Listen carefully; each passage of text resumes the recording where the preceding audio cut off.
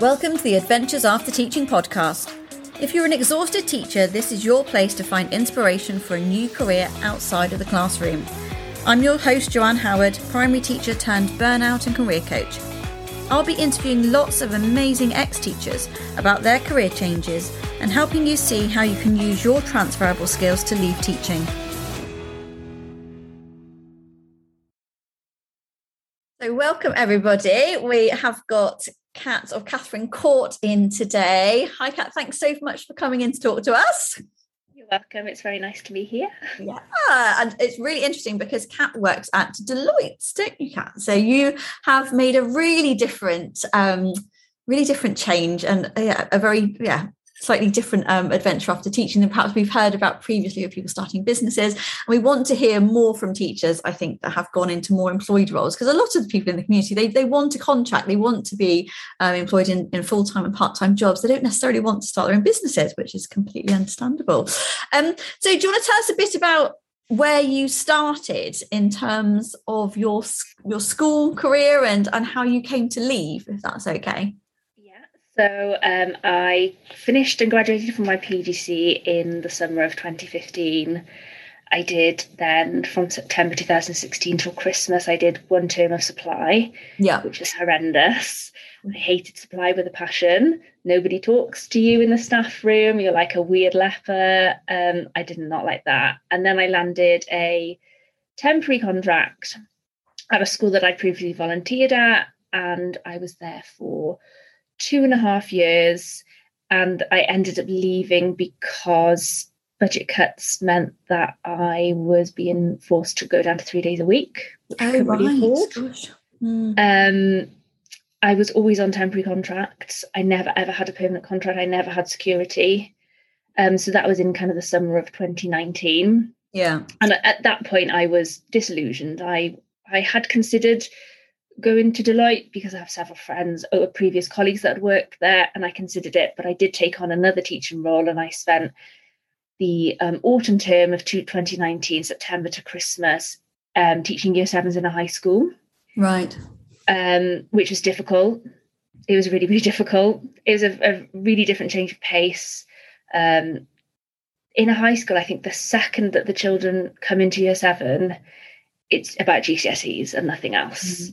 And I found that really tricky. Behaviour was a problem. And I decided pretty early on in that school that I actually needed to get out. And it was kind of like a moment of clarity that I need to get out right now. It'd only been like 3 and a bit years. It hadn't been long. And I just thought, if I don't go now, I will be stuck and I have to go right now. So a previous colleague from when I previously worked in a bank worked in Deloitte, and she was able to refer me for a job. So I had an interview, an assessment day, and I did that in the October half term in secret. I didn't tell anybody at school.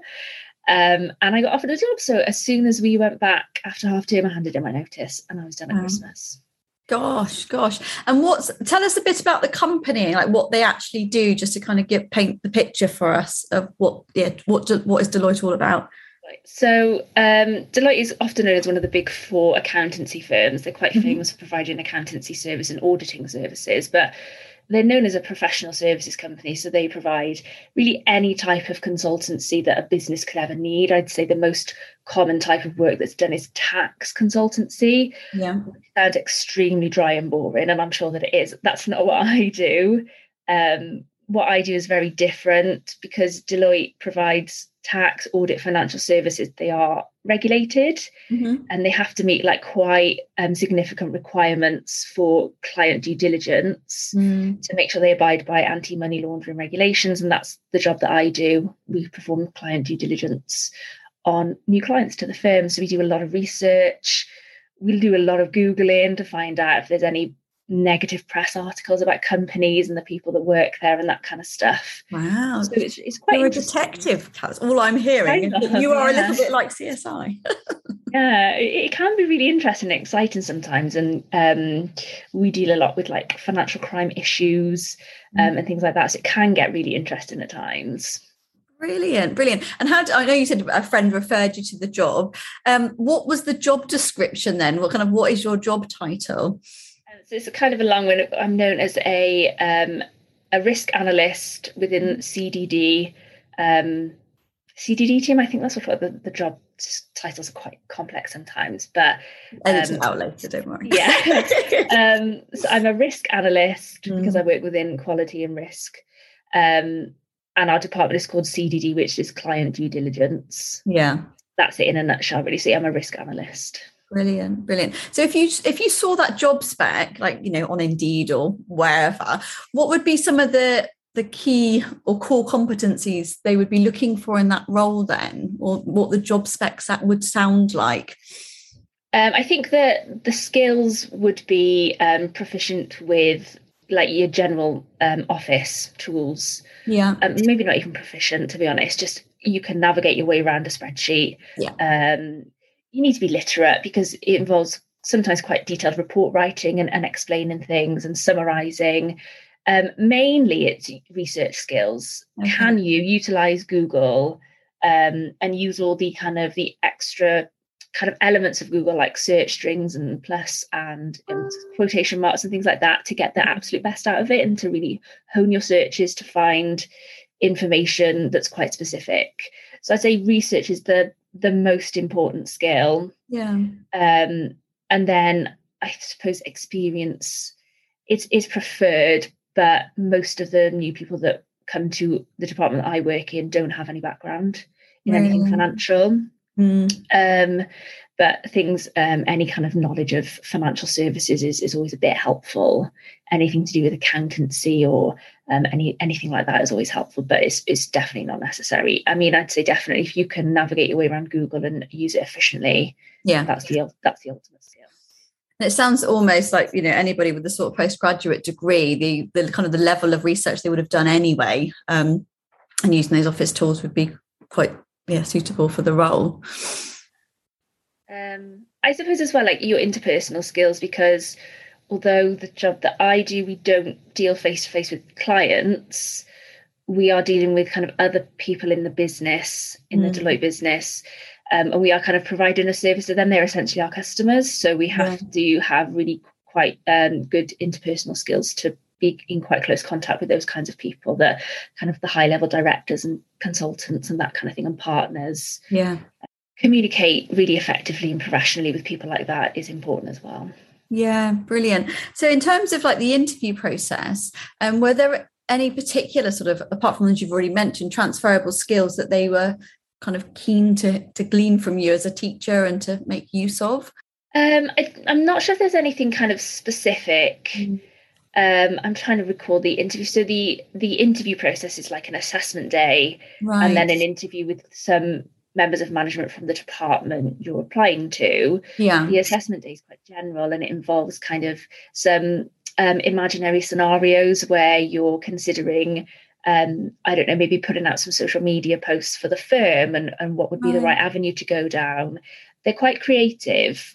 And there's also an element where you have to kind of draft an email and respond to somebody else's email. So that's, I suppose, to kind of check your digital literacy skills. Yeah.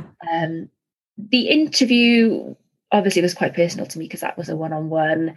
And I did very much draw on my teaching experience to answer a lot of their questions. That's good to know. Yeah. So when they asked about things like communication, that type of thing, you've got so many skills in your back pocket where, you're doing parents' evenings back to back.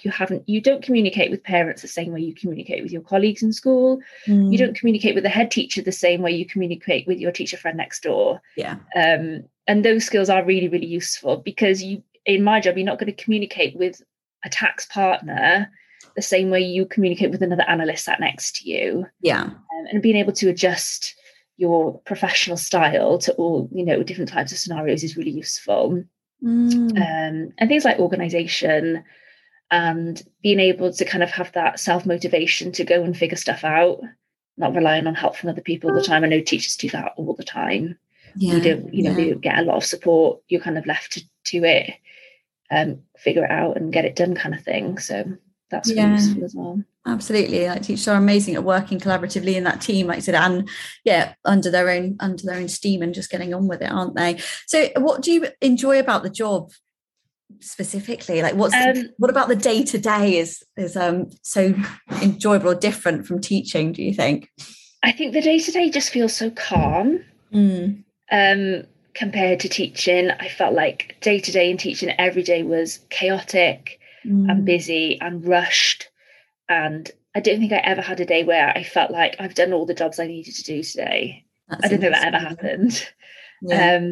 And what I enjoy about this job is that I have enough time in the day to get done what I need to get done. Obviously, there are sometimes busier times and you may fall a little bit behind on your tasks, but that is quite unusual. That's not your normal day. That's an unusual day. Amazing. There's me, all the teachers listening thinking, I can't imagine getting home at the end of the day. Yeah, job done. Do you sleep better then for it, do you think? Yes. I don't think about work when I'm trying to fall asleep, which is so different than what it was like when I was teaching. I'd worry about children, dreadfully, worry about my books, worry about parents' evenings coming up, worry about the resources that I didn't photocopy for the morning. I would just have kind of trying to fall asleep, have a replay in my head of everything I didn't do today or everything I've done wrong, everything I need to do tomorrow. Whereas now I just close my laptop and that's it. If it didn't get done today, it'll get done in the morning and, it's not going to be an issue.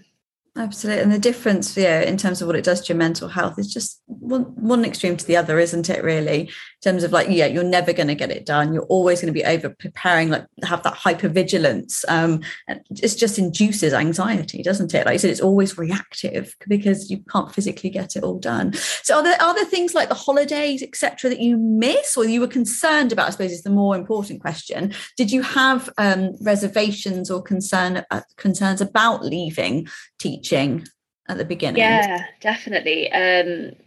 I mean, I won't sugarcoat it completely. I did take a really big pay cut to leave to go to Deloitte. It was about £10,000, all told. That's good to know, isn't it? It's good to know, rather than. But I'm in a position where I don't have children. My husband earns a decent enough salary that, we could deal with it. And I am very lucky that, in a way, I changed jobs at a time where 2 months into my new job, we physically couldn't spend money anyway because the whole world locked down. Yeah. So actually it was quite fortuitous timing, but that I was worried about taking a pay cut. It was a significant pay cut. It still is, even though I've had a promotion and a pay rise. But I'm in a position where I can probably in about 2 or 3 years get back up to slightly more than what I was earning when I left teaching. Yeah. There is the opportunity. And yet you do lose a lot of holiday. So we get about 25 days. It's about 5 weeks as standard. You can buy more. You can buy up to 10 more days of holiday with a flex benefit thing they have. Yeah. So I do kind of miss the holidays. However, I do really like being able to take my annual leave whenever I want to. And I plan to go on holiday during term time so I can go to lovely places where there aren't any other children because I don't have my own children. And you'll save your money there, won't you?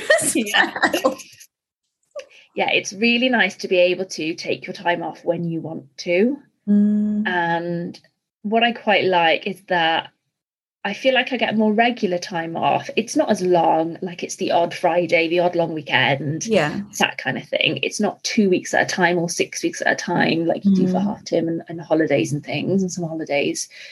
But it's nice to have, I suppose, every single month I've got at least one long weekend. Brilliant. Is it fair to say you don't need it as well? No, I don't. That feeling when you get to the end of a half term or a term and you are like a broken person and you need 2 weeks off or you will probably pass out. Yeah. You don't get that I don't get that feeling anymore. It's just quite a consistent level of energy required. And I don't count down the weeks till half term anymore. So, I don't feel like I need that time off to recoup and recharge. A 4-day weekend is just as nice to me now as a week for half term, I would say. Yeah, absolutely. And just to have that Sunday night feeling or any night feeling, like you said, you're not stressed and worried about getting up and doing the job. You feel confident in your ability to do it and know it's not going to be depleting you even more. Have there been any challenges specifically, either in general about the transition or the job in itself? I found the transition really smooth. Mm. I found the whole thing a complete novelty, to be honest, when I started. I was in an office scenario. I'd never really worked in an office before. They had free coffee and it was nice from the like coffee machines. And I thought you didn't have to bring your own milk and pay for the coffee. That was really novel to me. So I found the transition quite exciting actually, because just the little small touches made a big difference to me personally. There are times when the job gets complicated. Right. We deal with some quite complex business structures and situations that can get a bit convoluted and complicated. But there's generally always somebody that can help you and kind of guide you in the right place, that kind of thing. So you do get into the nitty-gritty of business structures and things like that, and it can get a bit complicated. But you do pick it up and people always do help you. I think one of the main things I struggled with towards the start, I couldn't get rid of that kind of teacher panic that I've got loads to do and I need to get it all done now. I think that stems from when you're a teacher, you feel every morning you get to school and you think, right, I've got an hour and a half before the children get here. I've got loads to do. And you're just in a constant panic. I just need to get everything done. I had to quite regularly remind myself, yes, you've got cases to do. Yes, you've got things in your inbox, but you've got all day. Like you've got a whole work day just to do all of this. This is the only thing you've got to do. Like there's no children coming that you need to teach. Yeah. And I found it hard to get out of that kind of thinking. And just trusting that there's nothing hiding, that you haven't. Yeah, you've got all day. Yeah. Yeah. Yeah. And what, in terms of work, because obviously it's quite a large company, does it feel like there's those career opportunities to kind of, go to different departments, or in terms of the professional development, what's that like in that particular private sector? So professional development is an extremely high priority within the whole firm, particularly in my department. And we all take kind of 2 hours a fortnight. We go on sort of do not disturb. We have free access to all the courses on LinkedIn Learning and a variety of other things. And we take that time to kind of, you can learn an Excel course, or you can like take some kind of course or do some kind of learning where you want to develop yourself. Wow. So that's kind of regular. And I've also kind of taken a lot of the opportunities given where other smaller departments maybe are short-staffed and they need some backfill. So I've jumped in and had some training and done some other kind of jobs as well. Brilliant. And the opportunities are there. You just have to kind of say yes. And I don't want to kind of the job to get boring, so I always say yes to the extra stuff. Yeah, absolutely. So in terms of, like, we've talked a little bit around like the mindset of, making the move and like kind of settling in and it being easier than potentially people might think it is. Do you have any other pieces of advice if there are teachers thinking, I'd love to move into an office environment, but I'm not sure I can do it? Because there is a huge sense of imposter syndrome potentially, and this idea of like this, all the grown-ups out there do the professional jobs and we're still at school. Any words of wisdom or advice around that? I think I do suffer from imposter syndrome, but I find in the job I do now, it's much, much less prevalent and I can overcome it quite quickly. I never, ever could do that in teaching because the environment I always found to be quite toxic and negative. And the kind of it felt like kind of your self-esteem kind of was kind of constantly under attack. Kind of thing. Whereas where I work now, there's a kind of a huge push to recognize people when they do well. Management are always reaching out and thanking people when they do something extra. It's quite public. People are heavily praised when they do a good job, and you do get kind of rewarded to do so. Obviously, I can only speak for Deloitte. I don't know about other public sector private companies, but I just find the environment, the culture it just couldn't be more different. It's just incredibly supportive, and when you've got the work ethic of a teacher, you will be fine. Absolutely. You will be absolutely fine in any private company. you'll be shocked at Yes. how much you can kind of ease off a little bit. If you bring that teacher work ethic to a company, you will be fine. That's, I think, such a good point to finish with. In terms of the looking at job specs, etc., you've talked about doing Excel course, and I've said before, Future Learn, for example, have so many free courses, and when you're looking at those office jobs, just for anybody listening having already done that, there are courses you can take for free to brush up on Word and Excel, and maybe looking at some of those client management systems or something. So just having a look at the job spec, seeing what programs are cropping up time and time again, and seeing what free training is out there. But as you said, if you've been a teacher, you're not going to struggle with workload. That's the thing, isn't it? You have so many skills. I remember working at Friends Provident. I wasn't actually a teacher at that point, but it reminds, when you talked about your job in our kind of like pre-chat, it reminded me of when I worked at Friends Provident, and potentially they do similar things, all pension stuff really. But you used to have to basically drag out your tasks in the day, otherwise you'd end up in the filing room. And it baffled me. It was like, well, I can do this in the morning. And I'm not saying every office environment is like that at all, but it can be such a difference in terms of the pace and allowing yourself the time to work normally, as it were, rather than frenetically. Yeah. But you're happy, you're still enjoying it? Yeah, I love it. I am really enjoying it. And at the moment, I'm not just in the normal role. I'm actually training new people who are into the role. So brilliant. I am utilising the teaching skills still, and seems to be appreciated by management as well. That I seem to be able to communicate things and train people well. So that's really positive as well. Fantastic. Well, thank you so much for coming to talk about your role and the company you work in, because we definitely need lots of teachers to say, I'm happy on the other side, and you can absolutely do it. It's like, don't worry about it. It's making the leap obviously can take a little bit of planning, but that's what we're here for. That's what we're here for. Thank you so much for your time, and continue to enjoy the job, and I'd love to hear where you are in a couple of years' time, if you come back and tell us more about it. Thank you. Take care. You've been listening to the Adventures After Teaching podcast with Joanne Howard. If you found this episode inspiring, please do like and share with other teachers. If you'd like to hear even more Adventures After Teaching, don't forget to subscribe to the podcast. And if you want to find out how the Adventures After Teaching Academy programme can help you create your next career, head over to adventuresafterteaching.com.